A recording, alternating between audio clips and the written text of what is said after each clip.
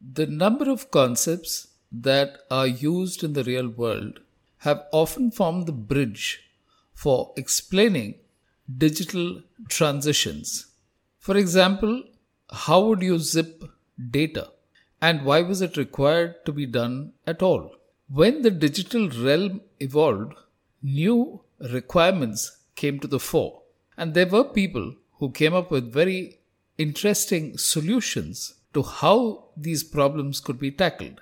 And that is the first post in today's episode. The men who zipped up the internet. Why would the internet need zipping? Well, let's take documents, images, music, and movies. Each of them is encoded in different formats, and the higher the file resolution, the bigger the file size. To send them across the internet, especially when bandwidth was nowhere near the capacities we have today, there was only one way to do it: lossless compression. Thank Jacob Ziv, born in 1931 in what would become a part of Israel. His Ph.D. research at Cambridge University in 1960 involved finding a method to encode and decode messages sent through a noisy channel. At that point, no one had a clue on how it could be done. The principle was the same as the way Morse code was developed. Since E is the most used letter, it was depicted by a single dot. He and Abraham Lempel developed an algorithm to scan data, and the moment it found matching bits, it would simply point to the location where the previous one was. No repeats. It didn't matter what was being transmitted. The data was compressed to a fraction of the original, making it much easier to send on those rickety channels of the early internet. That's how WinZip and GZip became the preferred zipping software to send large files in the 90s. Or else, we'd still be couriering disks. Now, we're moving into a completely unrelated area from zipping. You can say that when it comes to calling their husbands by name, Indian wives zip it. Why don't Indian wives call their husbands by name? Ketto, in Malayalam it means listen. Raju ke Pappa in North India. You can substitute the appropriate child's name instead of Raju here. The mysterious ways in which husbands are addressed in Indian households is one on which PhDs in psychology can be obtained. It's okay to use rude sounds, taps, and clearing of throats, but the name must never be uttered. Much like Voldemort, he who must remain nameless. Does not work in reverse though. Husbands are free to address their wives by any name they choose. By nicknames, affectionate turns of phrase, or sarcasm.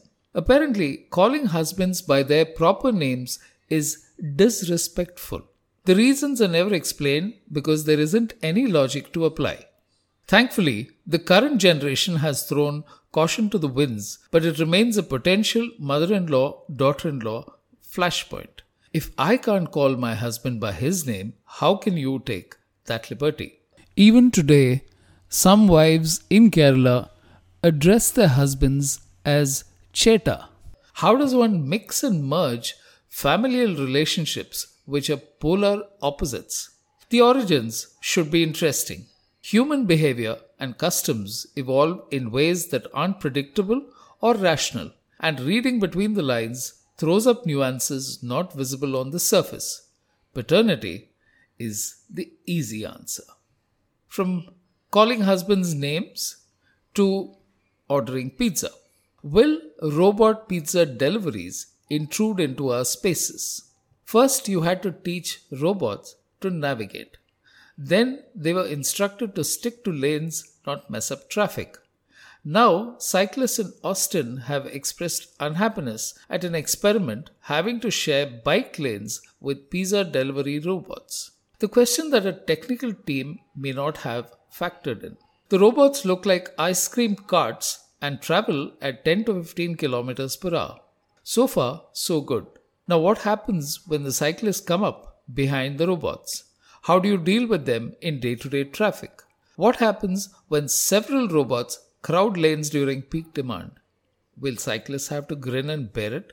The problem with the test is that it simulates Russia, but not the ripple effects among humans and the takeover of lanes. Or else this is glossed over because no one has any real answers.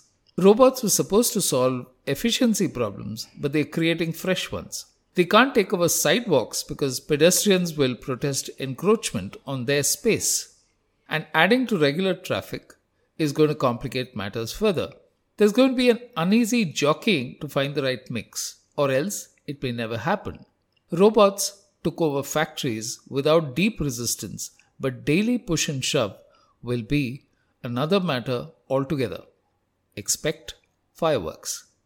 Every week, I'll plant a few ideas in your mind on branding, behavior, and markets.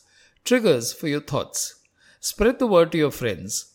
All you have to do is click the link and enter an email address. And please do let me know your comments, views, and criticism of these posts. Thank you for listening.